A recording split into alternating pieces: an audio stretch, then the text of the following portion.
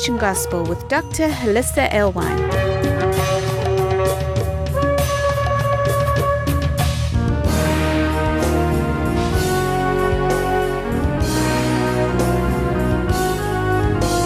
Join us around our Shabbat dining table as we explore the Torah portion. Okay, Shabbat Shalom, everybody. We are going to get started here. I entitled it Time Travelers of the Moedim. There's the principle there that on Shabbat and then on the feast days that basically you're living outside of time. Those particular days really aren't counted against the number of your days because you've stepped into eternity when you celebrate the feast. And by feast, of course, we mean the 7 Moedim of Israel. Passover, unleavened bread, first fruits of the barley, first fruits of the wheat, or Shavuot, Pentecost. Then moving over into the 7th month or the fall of the year. Of course, we celebrate the Feast of Trumpets, the Day of Coverings, also known as the Day of Atonement, Yom HaKippurim, and then Succoth. And so even though we've put Sukkot in the rearview mirror, at least in the natural realm, we really haven't put Sukkot in the mirror in the spiritual realms because, remember, we stepped into clouds of glory, right? And so just kind of looking at some of the ways that we've looked at the Song of Songs over the past several months, especially as we went into chapter 3. So who are these 60 mighty men? Well, the Midrash gives us a clue that it might be a representative number, just like the 144,000 in Revelation. It tells us it's a representative number because it's first fruits representing whatever number that would be. You multiply 144,000 times whatever it takes to get the full field. They're saying that this 60 mighty men, that these are actually the 60 myriads, the 600,000 that came out of Egypt from the age of 20 years and above and below. Now you can check on this: Exodus 12:37, Numbers 11:21, Numbers 1:46, Exodus 38:26. But they point out a little anomaly in the way that it's worded in Song of Songs 3:7. It says 60 warriors around it of the warriors of Israel. But as you read it in the Hebrew, describing them, there is this Hebrew preposition and then the prefix min. So it's read as from. So you'd say, instead of the mighty warriors of Israel, you would say from the mighty warriors of Israel. And so that's what they said about these 600,000, that there were descendants of the 600,000 warriors of Israel when they came out of Egypt. Remember, there's 600,000 that come out, another generation. They will father descendants. So they're saying it's a representative number of these 60 myriads in the wilderness, not only of the literal number who came out, but of their descendants. So the implication is that at the time of the greater Exodus, there will also be 60 myriads of mighty warriors that are descended from the original 60 myriads of the 12 tribes who came out of Egypt. And so it kind of shows you that, again, Jacob's prevailing over the angel, it was a way of prophesying that his descendants would come out of the night of exile. Some of them are going to be more expert than others as they come out. Some of them are going to be better with the sword, but they're all there.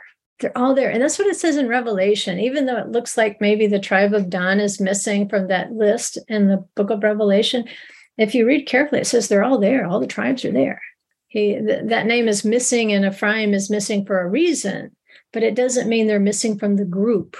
So nobody's going to be missing that should be there. It's just that for those of us who are committed to the word, we want to be expert in the book of wars because we don't know what Yeshua is going to call on us to do in the kingdom.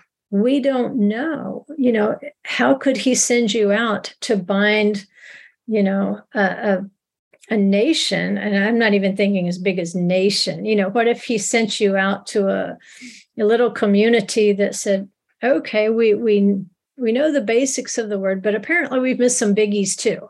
So, Yeshua, could you send us someone to instruct us? Could you send us a warrior of the word who could help us to understand the iron of his word? And so who will he send? He can only send those who understand that word and know how to coach them and teach them how to apply that word. And it's going to have to be somebody who has the proper relationship to the rod of iron, somebody who can show them the grace in the iron, that it's safety, that it's security, and that it's life. Someone who's not going to be smashing things up unnecessarily. Some things have to be smashed with the rod of iron. You better let Yeshua be in charge of that part, because we tend to smash things that shouldn't be smashed. But I know we'll all have more to learn. I'm sure I will, before he could ever trust me to go, do something that important. But what little bit we learn, we pass it along. And if you learn it, be faithful to pass it along, because you're practicing here in the wilderness. You're practicing because maybe he will have a big job for you in the kingdom, because a day of judgment is coming. And so we want to prepare for that day of judgment that is coming. And one of the biggest things we can prepare people for now, we don't have to wait until the kingdom is set up. We can tell them now the instructions of the word, and especially we can begin to tell them now about the appointed times. Because so many who do read the word, they really don't understand the appointed times at all. They only have a vague notion of maybe what Passover or Shavuot are about. And this is the whole story of our salvation, of our redemption, of our sanctification. And so helping them to understand the appointed times is important. Helping them to understand that when we walk in these feasts, we really are time traveling, that we're going all the way back to the fourth day of creation. If you'll remember, the sun, the moon, and the stars were put in place on the fourth day of creation. It says, for the sake of the Moedim, for the sake of the Moedim. Though this isn't just seasons, it's the 7 feasts of Israel. So even before the man was created, the feasts, the time spaces for the feasts existed. And here's the great picture. This really helps. There was light on the first day of creation. Yes, sun, moon, and stars on the fourth day, but there was already light on the first day. It was a different kind of light. There was a spiritual light on the first day of creation. The sun, the moon, and the stars are physical signs of the Moedim. But before the physical signs, there was time, because it's a day. There was evening, there was morning, day one. There was a measure, there was a midah of time. So he separates the light from the darkness. And the earth has light at that time, but it's not dependent upon the sun or the moon. The plants started growing on the third day of creation before there's a sun, moon, or stars. What does that tell you? That there is a light beyond the physical sign. And this is what we need to emphasize to folks who haven't yet internalized the iron of the Moedim, that just walking in the Moedim, in the physical realm, that's not all there is to it. You are actually walking in a spiritual realm that existed even before the sun, the moon, and the stars. Those plants were trees of righteousness, right? The plants were already growing on the third day. And so on the fourth day, the physical signs for the sake of the Moedim, but they're representing something that already exists. It's a proto-prophecy. There are going to be exiles of the night where we can't spiritually discern the appointed times as in the kingdom of heaven. If you'll notice in our Torah portion this week, Noah was, comforted, which that's what his name means, by the way, with a reiteration that, okay, Noah, come on out of the ark. And from now on, day and night will not cease. Cold and heat, winter and harvest. These things aren't going to pass from the earth. He had to be assured, because if you think of all that time he spent in the ark, in the darkness, how would he have kept track of time? Had he known the appointed times, and I believe he did, how do you keep track of it when there is no physical sign that you can focus on? When the storms are so great, how do you estimate time? So he comes out and he's told, okay, here's a reset. Okay, the day and the night, they're not going to cease. I want you to be able to tell the appointed times. But I suspect that even in that ark, and perhaps times of total darkness, I don't know how many candles he had, but I suspect that there was a spiritual discernment of the appointed times. I think maybe Noah, he knew the Shabbat, even inside the ark, when it was really difficult to rely on sun, moon, and stars because they would have been blotted out, not visible. But see, if before the sun, moon, and the stars, then there is a spiritual discernment of the appointed times that does not depend upon them. Right now, we depend upon them, and you're saying, wait a minute, how do you expect me to know Shabbat? How do you expect me to know Passover and Shavuot and Succoth if I don't have the physical sign to see? Well, right now, you need it. You do. But the reason you need it now is to remind you every single day, every single phase of the moon, every single revolution around the sun, every movement of the constellations, it's to remind you that one day there will be light beyond what you can see. And see, we've lost even the physical. The people of faith, a huge number of them have lost the handle on the importance of these eternal times. And then some of us, we bend over the other way. We put way too much emphasis on the physical signs. We get into arguments over the minutia. We get into strife over the minutia of the signs, and it's actually leading you away from the goal of developing a spiritual perception of what these times are actually for. These are openings to obedience that will stand eternally. If you remember Workbook 1. But see, in the reign of King Messiah, we are going to have to be prepared to go out and to coach people once again, not just to look for the physical signs of the sun, moon, and the stars, but of the light beyond them that is represented by the sun, the moon. There is a spiritual realm that is represented by the sun, the moon, and the stars for the sake of the Moedim. And you can't bypass one to get to the other, right? They have to work together because we're human beings and this is the way we were designed. Jeremiah 8:7 says, even the stork in the sky knows her seasons, her moed. And the turtle dove, the swallow, and the crane keep the time of their migration, but my people do not know the judgment of the Lord. How many people do not know the judgment of the Lord that is embedded in these appointed times? We don't even know as much as a stork. He said, at least get smart as a stork, at least know the appointed times and, how they are set in their seasons according to the sun, the moon, and the stars. Because I need you to get that much if you're going to understand this. Revelation 21:22. I saw no temple in it, for the Lord God, the Almighty, and the Lamb are its temple. And the city has no need of the sun or the moon to shine on it. No need. For the glory of God has illuminated it, and its lamp is the Lamb. Remember, your word is a lamp to my feet. How do you get to know the appointed times? Through the lamp of the Lamb, through the lamp of the living word. The nations will walk by its light, and the kings of the earth will bring their glory into it. See, they can be reset. They can be reset.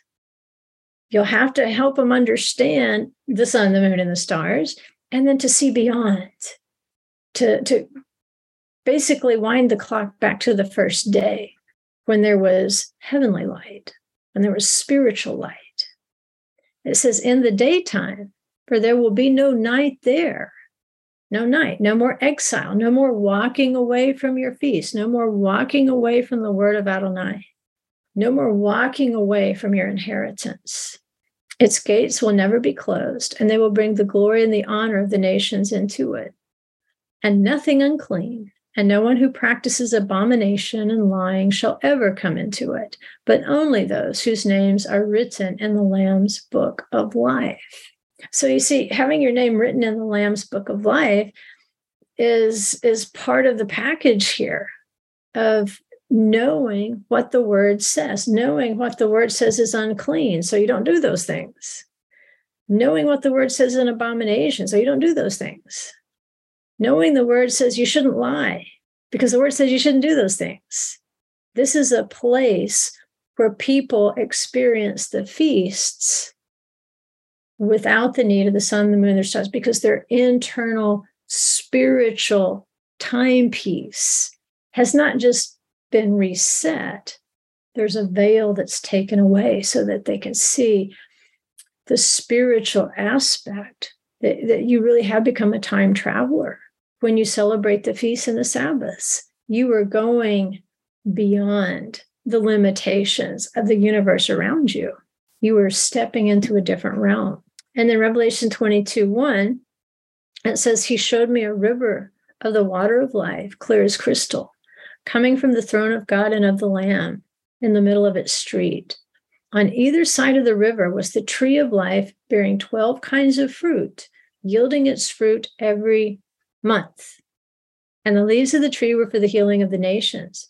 There will no longer be any curse, and the throne of God and of the Lamb will be in it, and his bondservants will serve him. They will see his face, and his name will be on their foreheads. And there will no longer be any night, and they will not have need of the light of a lamp, nor the light of the sun, because the Lord God will illuminate them, and they will reign forever and ever. So you see, this is the point of the feast right now. You take on faith that when he wrote that iron word, that immovable word, he wanted to move us. And he wanted to move us to a place where we could begin to perceive, like this tree of life. It bears 12 kinds of fruit, yielding fruit every month. But he says there's no sun or moon. Well, how does a tree know what month it is? If there's no sun or moon, it doesn't know the season, it doesn't know the month, which tells you that we as trees of righteousness can attain a place where we know what time it is. We know how long a month is without a sun or a moon. That's the whole point. He gives you the physical in order to draw you to the spiritual so you can see his face. If you refuse to even see the physical signs, how do you expect to see his face? Ever. So, yeah, it really never was a matter of whether the Torah was life and instructions and godliness. It always has been. It's only been a question of whether the human beings perceived its seasons and brought forth its fruits. So as we are coming up from the wilderness of the peoples, we're traveling in clouds of glory, or Succoth of glory. We're learning the Torah of Moses. Blessedly, he's given us this time out here in the wilderness of the peoples so that we can become more educated, we can become more expert with his word, so we can begin to bring forth fruit with the Spirit, just like Yeshua promised us at Sukkot. He stood up and says, I am these rivers of Eden. Come to me. And you can be one of those trees that knows its time and doesn't even need a sun or a moon. So we're not just marking time here. We're not just like, oh, Lord Yeshua, please come back. Oh, Father, send Yeshua, please send him, hurry. It's so tough here. No, he's saying, make use of this time out here in the wilderness of the peoples. Let that word transform you because you're already dwelling in Sukkot. Now, it's a privilege that you do celebrate as the seventh feast in the seventh month. We mark it in that way by entering into a sukkah for 7 days. But we have to remember, if he has drawn us out of Egypt and brought us into the wilderness of the nations, then we are already dwelling in Sukkot daily. And this is what those 7 ushpizin are said to do. These 7 shepherds and the 8th prince, they come to us during the Feast of Sukkot, one each night, and they said, how have you dwelled in clouds of glory? How have you dwelled in Sukkot of glory? They don't want to know just how you dwelled that day. They want to know how well you dwelled in Sukkot of glory all year long. They want to know if you've dwelled in the spirit of glory and whether you understand that this world, it's just a natural physical vessel. That's all it is. It's just a physical vessel. But he wants you to start seeing beyond that physical vessel that you're walking in. And so I hope that we're kind of, like I say, we're taking a glance in the rearview mirror here. Say, well, we just came through Sukkot, but you know what? You're still in it. And next year at Sukkot, the 7 shepherds are going to come through your sukkah, and they're going to say, okay, since last Sukkot, how well have you dwelled in clouds of glory? And you want to say, it is well. I have dwelled well in clouds of glory. I've made some mistakes. I've made some errors. But you know what? I fixed some things too. I've been diligent in your word. And by your spirit, you've shown me places where I've been a rebel, where I haven't really shown people how much grace is in the iron. Because if they don't see the grace in the iron, you can see why they would be a little afraid of it. We might be smashing up pots with the Torah that they're not ready to be smashed yet. Not ready. Some things we wait for Yeshua. But remember, it's his word. If you speak that word with the love that you feel for Yeshua and your salvation, then I think that's when they see the grace in the iron, because you're not going to be a person who's ever confused by where the guardrail is. You're not going to be a person who habitually drives off the edge of the mountain and takes a tumble to the bottom because you become expert. And then people will begin to see you as that expert. And when they find themselves in a war, they will turn to you and they will seek your counsel. They will seek your advice, because it doesn't mean you're perfect, but it means you have a proper relationship to the commandments of iron. And sometimes people get to the end of themselves and they quit asking, how can I get around this commandment? And they start asking, how can I keep it? Because it's safe, it's strong, it's secure, it's everlasting, it's immovable. And I can see that there is a rod of iron in you. If that iron is in you, they will see even on your bad days, you are unbending in your faithfulness to the Holy One. And that's what I want for you. I want you to be that light to them, because as you know, they lose faith in the world around them, the ever-changing rules of this world. Some of them are going to get a belly full of it, and they're going to look and say, is there anybody here who is unbendable and who can teach me about what the Holy One, what the creator of the universe, what he has set his foundation on? All right, so what I'd like to do today is kind of finish up some ideas. And, you know, we kind of looked at time travel, setting the stage there with the feasts and the children of Israel coming up out of the wilderness.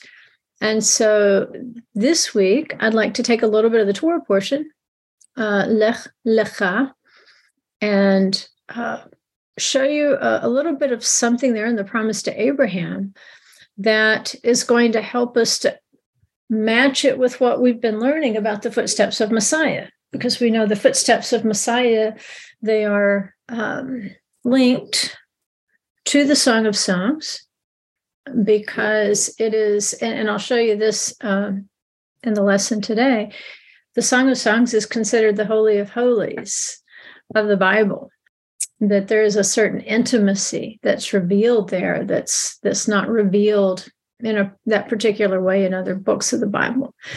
But I'm going to show you how this coming up from the wilderness is related to the prophecies that are given to Abraham in this week's Torah portion, Lech Lecha, because it goes beyond just the promise of a physical land.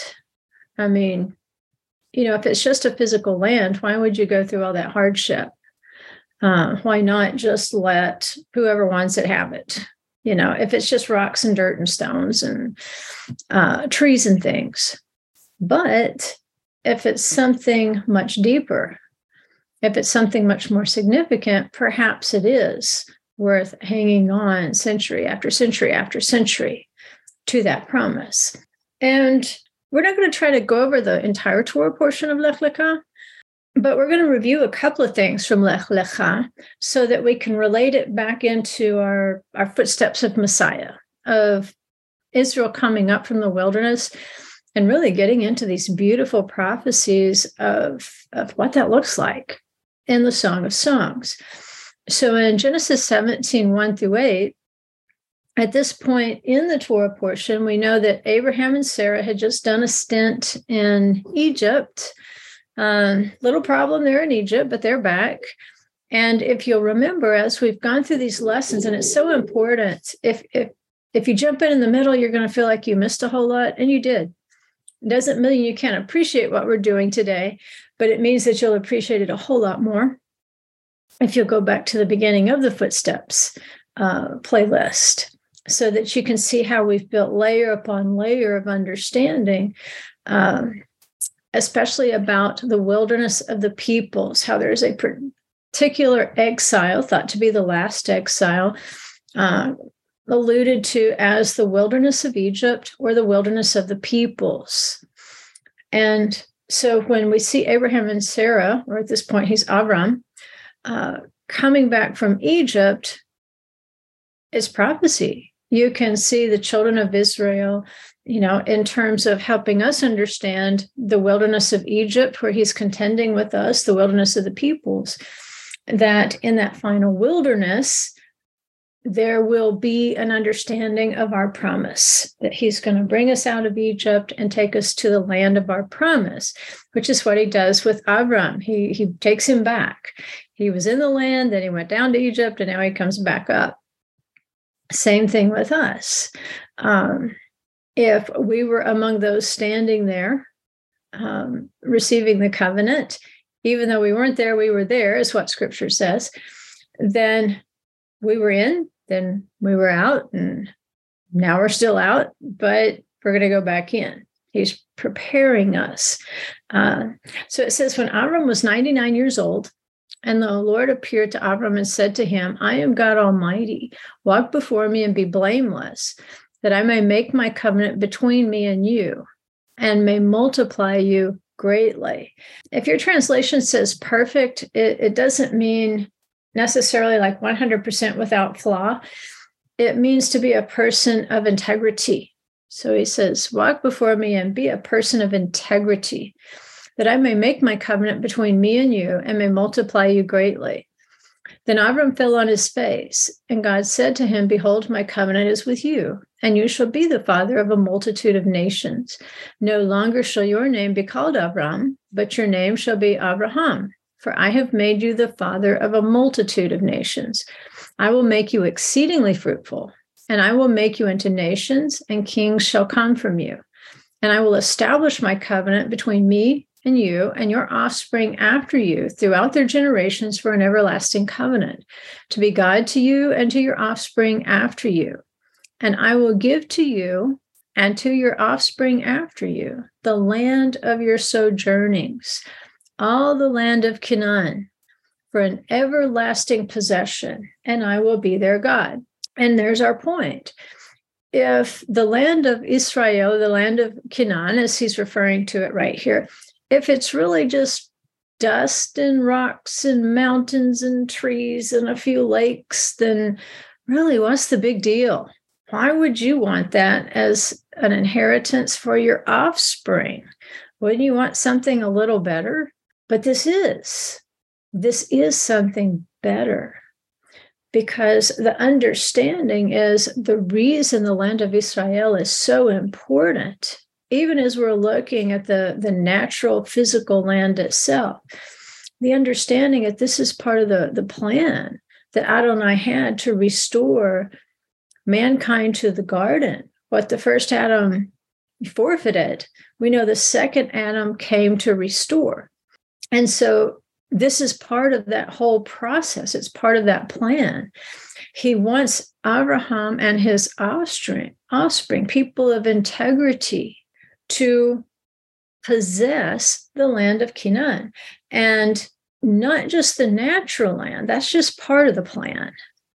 The fullness of the plan is to also be able to open the realm that's hovering just above it so that they could function in that place like Adam and Eve did at the beginning, where they can move back and forth between the natural and the spiritual realms, like Yeshua. Yeshua is an example. He could go in and out at will. It was no problem for him. And he told us, you can't go where I'm going right now, but you will know the way. You know the way. You'll be there. And because he knows that, because this is part of the promise that was given to Abraham, that eventually this would be an everlasting possession, that we would be resurrected from the dead, and that we would be able to function in this original land that Elohim wanted us to have. He hasn't changed his mind. He still wants us to live there, but he knows that we can't live there in sin and impurity, doing abominable things and dragging our own rules into this garden. No, he had to purify us. He asks us to walk after him as people of integrity according to his word. And then when Yeshua comes and saves us, at this point, we inherit eternal life. The question is, what will be the quality of that eternal life in the garden? Because we know there's different places in the garden. And as we move along in this study, we're going to look at some of the pictures of possibilities of places places that we might find ourselves in the garden after the resurrection of the dead. Let's look at one more little passage here. And Abraham is told in Genesis 13:17, arise, walk about the land through its length and breadth, for I will give it to you. So you say, well, why does he just need to keep telling Abraham he'll keep doing this? I mean, like he said he would, and then all these things keep happening, and he keeps reassuring Abraham, it's going to happen, it's going to happen, it's going to happen. Well, each of those times that he tells it, he's revealing to us a little bit different aspect of prophecy. And in this particular verse where he says, arise, which in Hebrew would be kum, which is like get up, kind of shake off your sleep. We know that Abraham is already in the land. He's been in the land, but he's told to do something in particular.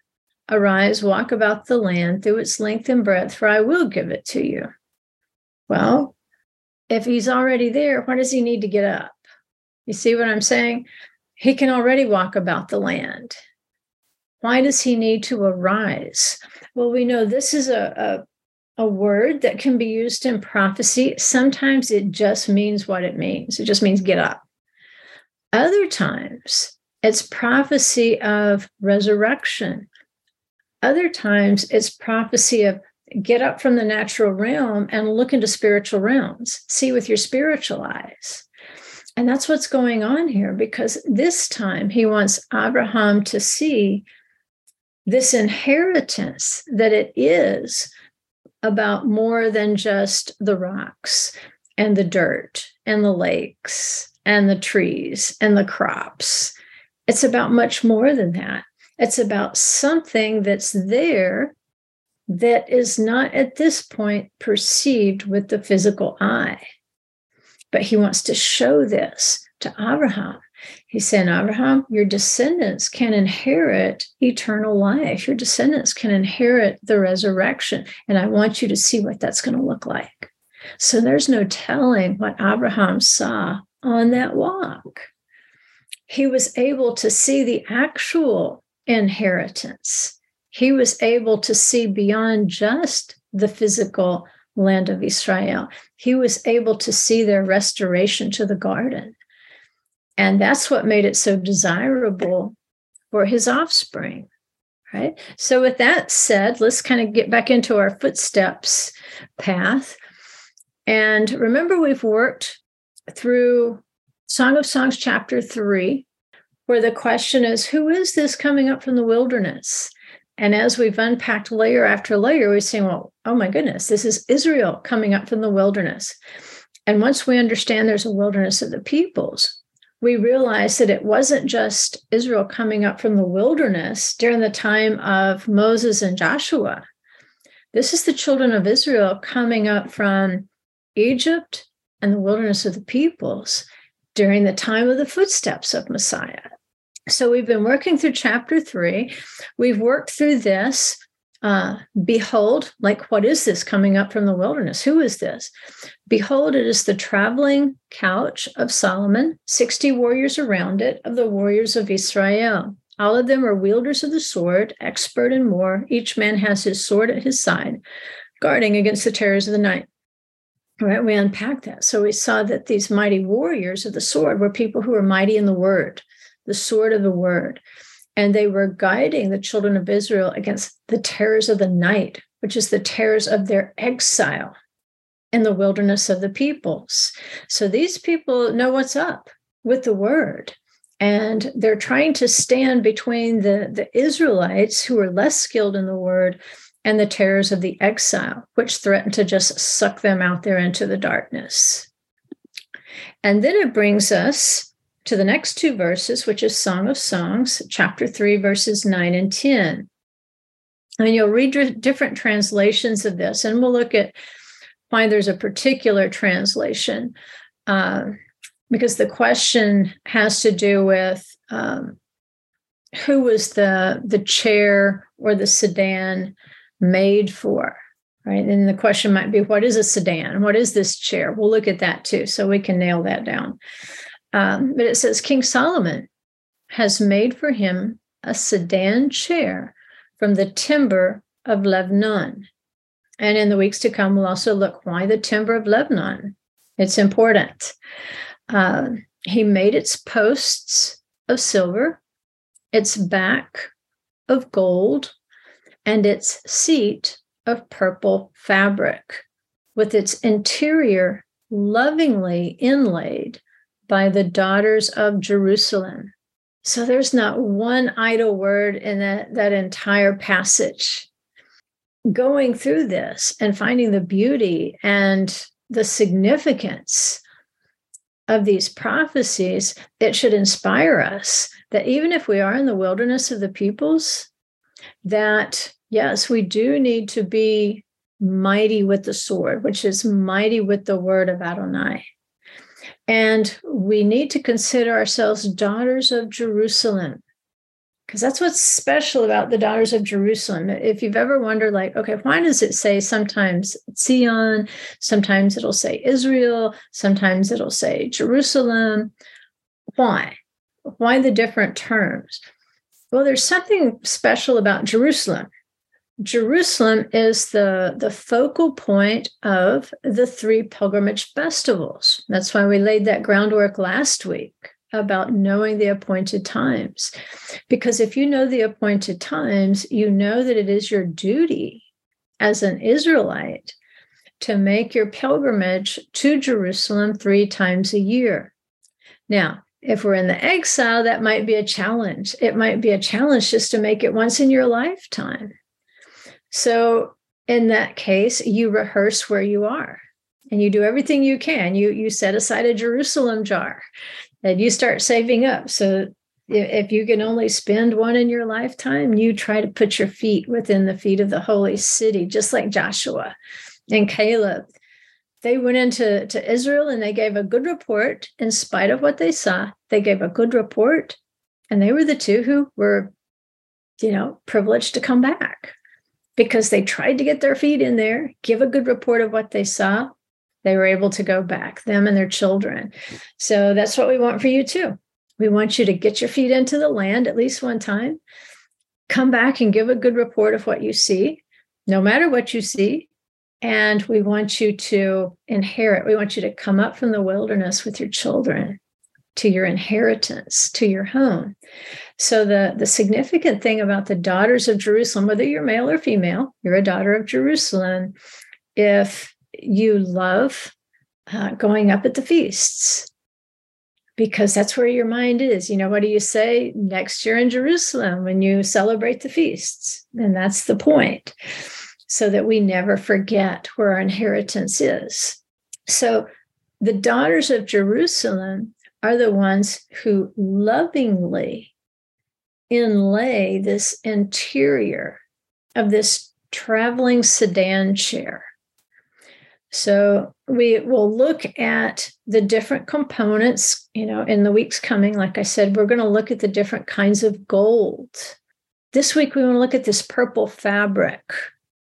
We don't have time to completely unpack it, but I can give you the passage in Exodus where this is a match to, where you can understand that this passage is specifically alluding to the Mishkan, or it's called the tabernacle, the Mishkan in the wilderness. It was a movable vehicle for the presence of the Most High. And so this is another way of saying, just as the Israelites made a Mishkan, they made a movable vehicle for the presence of the Most High among them. He's saying here, King Solomon has made for him a sedan chair, a movable vehicle from the timber of Lebanon. And we'll look at why the timber of Lebanon, because we know acacia wood was what the Mishkan was made of. Well, they're cousins. One is going to be the poor, lowly, humble desert cousin called the acacia, and one is going to be the noble, tall, mighty, strong cedar or cypress of Lebanon, showing two parts, on the spectrum of our growth as a people. Right now, we're in the wilderness. We're moving in the wilderness. So our bones are really more of the lowly acacia tree. But once he plants us in Jerusalem, then we're going to realize that we were mighty timbers of Lebanon all along. So beautiful, beautiful. Here's a picture. I'm sure not what's being described here, but you could kind of get a visual here of maybe the gold and then the purple fabric of the moving sedan chair, whatever it may have looked like, because I don't think it looked like this. I think what you're supposed to see here is something a little bit more like a chariot, a little bit more like a chariot. So let's unpack it. Where it says in another translation, a canopy has King Solomon made for him from the wood of Lebanon. And its pillars he made of silver, its covering was gold, its seat was purple wool, its inner side was decked with love by the daughters of Jerusalem. So here they're calling it a canopy. So it seems like the translators from the Hebrew, they can't really decide what it is they're reading about. So we'll take a look. Why is this the only place this particular word is used in Scripture, and what can we learn about it? But from the text, one thing they say is one reason that the Song of Songs is considered the Holy of Holies of Scripture is because it's just like the heart of the Torah is the book of Leviticus that describes the functioning of the Mishkan, the place where the holy presence was. In the same way here, this particular structure, this canopy, couch, sedan chair, whatever we want to call it, it's made for the presence of the Holy One. And so they're making this connection that this thing called an apiron in Hebrew, that's what this thing is. So is it a canopy? Could be. Is it a sedan chair? Could be. We know it's a traveling chair. That much we know about it. But it's seen as a connection to the Mishkan itself, that this holy presence that moved with the children of Israel in the wilderness, that there's a connection here. And when it says King Solomon, Melech Shlomo, that means the king to whom peace belongs. So that's seen as referring to Adonai. And having them build the Mishkan in the wilderness was how he made peace with, he was pretty angry with them. Moses had a time getting not just the the forgiveness, but the atonement for the sin. They're in the wilderness. And so they start building the Mishkan. And so this estrangement that set in after the golden calf, they were able to repair some of that by constructing the Mishkan and arguably entering into the golden months of Israel. Has Israel ever been in such unity as they were as the time that they were building the Mishkan? It's hard to find anything that compares to it. So this strange word, apiron, it is used only once in Scripture, and they guess. They're not for sure what word it comes from, because, Hebrew words tend to have a 3-letter root or shoresh. Sometimes it's a 2-letter. So they speculate that it's from para or para, which are kind of sound-alikes. But it, whatever it is, it means to be carried quickly. That's what it means, to be carried quickly. So depending on your translation, you might have been reading along and said, wait a minute, my translation says it's a chariot, or mine says it's a sedan, or mine says it's a litter, the kind that they carried kings and queens around, like Cleopatra, carried around on people's shoulders. But we do know that whatever it is, that it is something that is carried quickly. It's supposed to be agile, something that's maneuverable, movable quickly. And Yeshua told us, if this is what's coming up from the wilderness, about to cross over, and for the children of Israel to move with that divine presence and then go back into their inheritance that's promised to Abraham, then it's possible we're understanding a little bit better what Yeshua is saying in Revelation 22:7 and 22:12. He says, behold, I am coming quickly. Blessed is the one who keeps the words of the prophecy of this book. Behold, I'm coming quickly, and my reward is with me, to reward each one as his work deserves. Right? So for 2,000 years, pretty much, the big conversation about Yeshua has been his salvation, that he provided salvation from death, sin and death.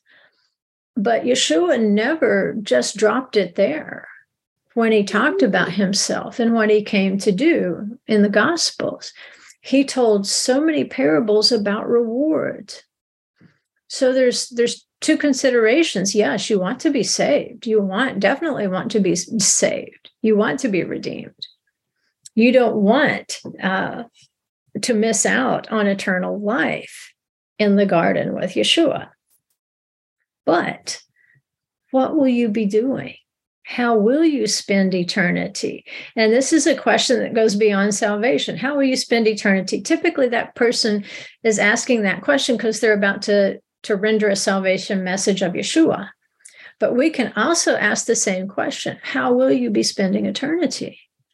Because one aspect of Yeshua's return is that he's bringing a reward, and he's going to reward each one as his work deserves.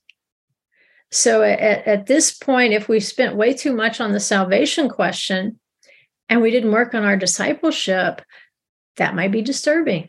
We might have a realization, oh my goodness, I just kind of camped out on salvation, but I never did what he told Abraham. I never really became a person of integrity. I was up and down, in and out, round and round. At any given time, how would somebody point to me and say that I'm an example of Abraham, a descendant of Abraham, that I've grown in my integrity in the word, that I'm a mighty warrior with the sword of the word? That's a question we need to ask ourselves, especially as we're embarking upon kind of a darker season of the year, at least where we are. And now we go into preparation mode for the spring feasts. Those will be the next big things on our radar. So we need to think about what is the work he wants to do with me in this season to prepare me for another cycle of his feasts. I don't want to be standing there with nothing to show for the gift of life. that he gave me on this earth.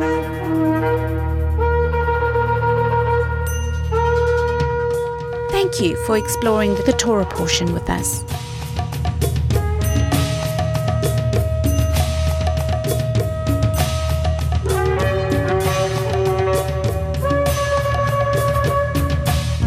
For more information on this ministry, go to thecreationgospel.com. You can find links there for our newsletter, books, workbooks, Facebook, and our YouTube channel.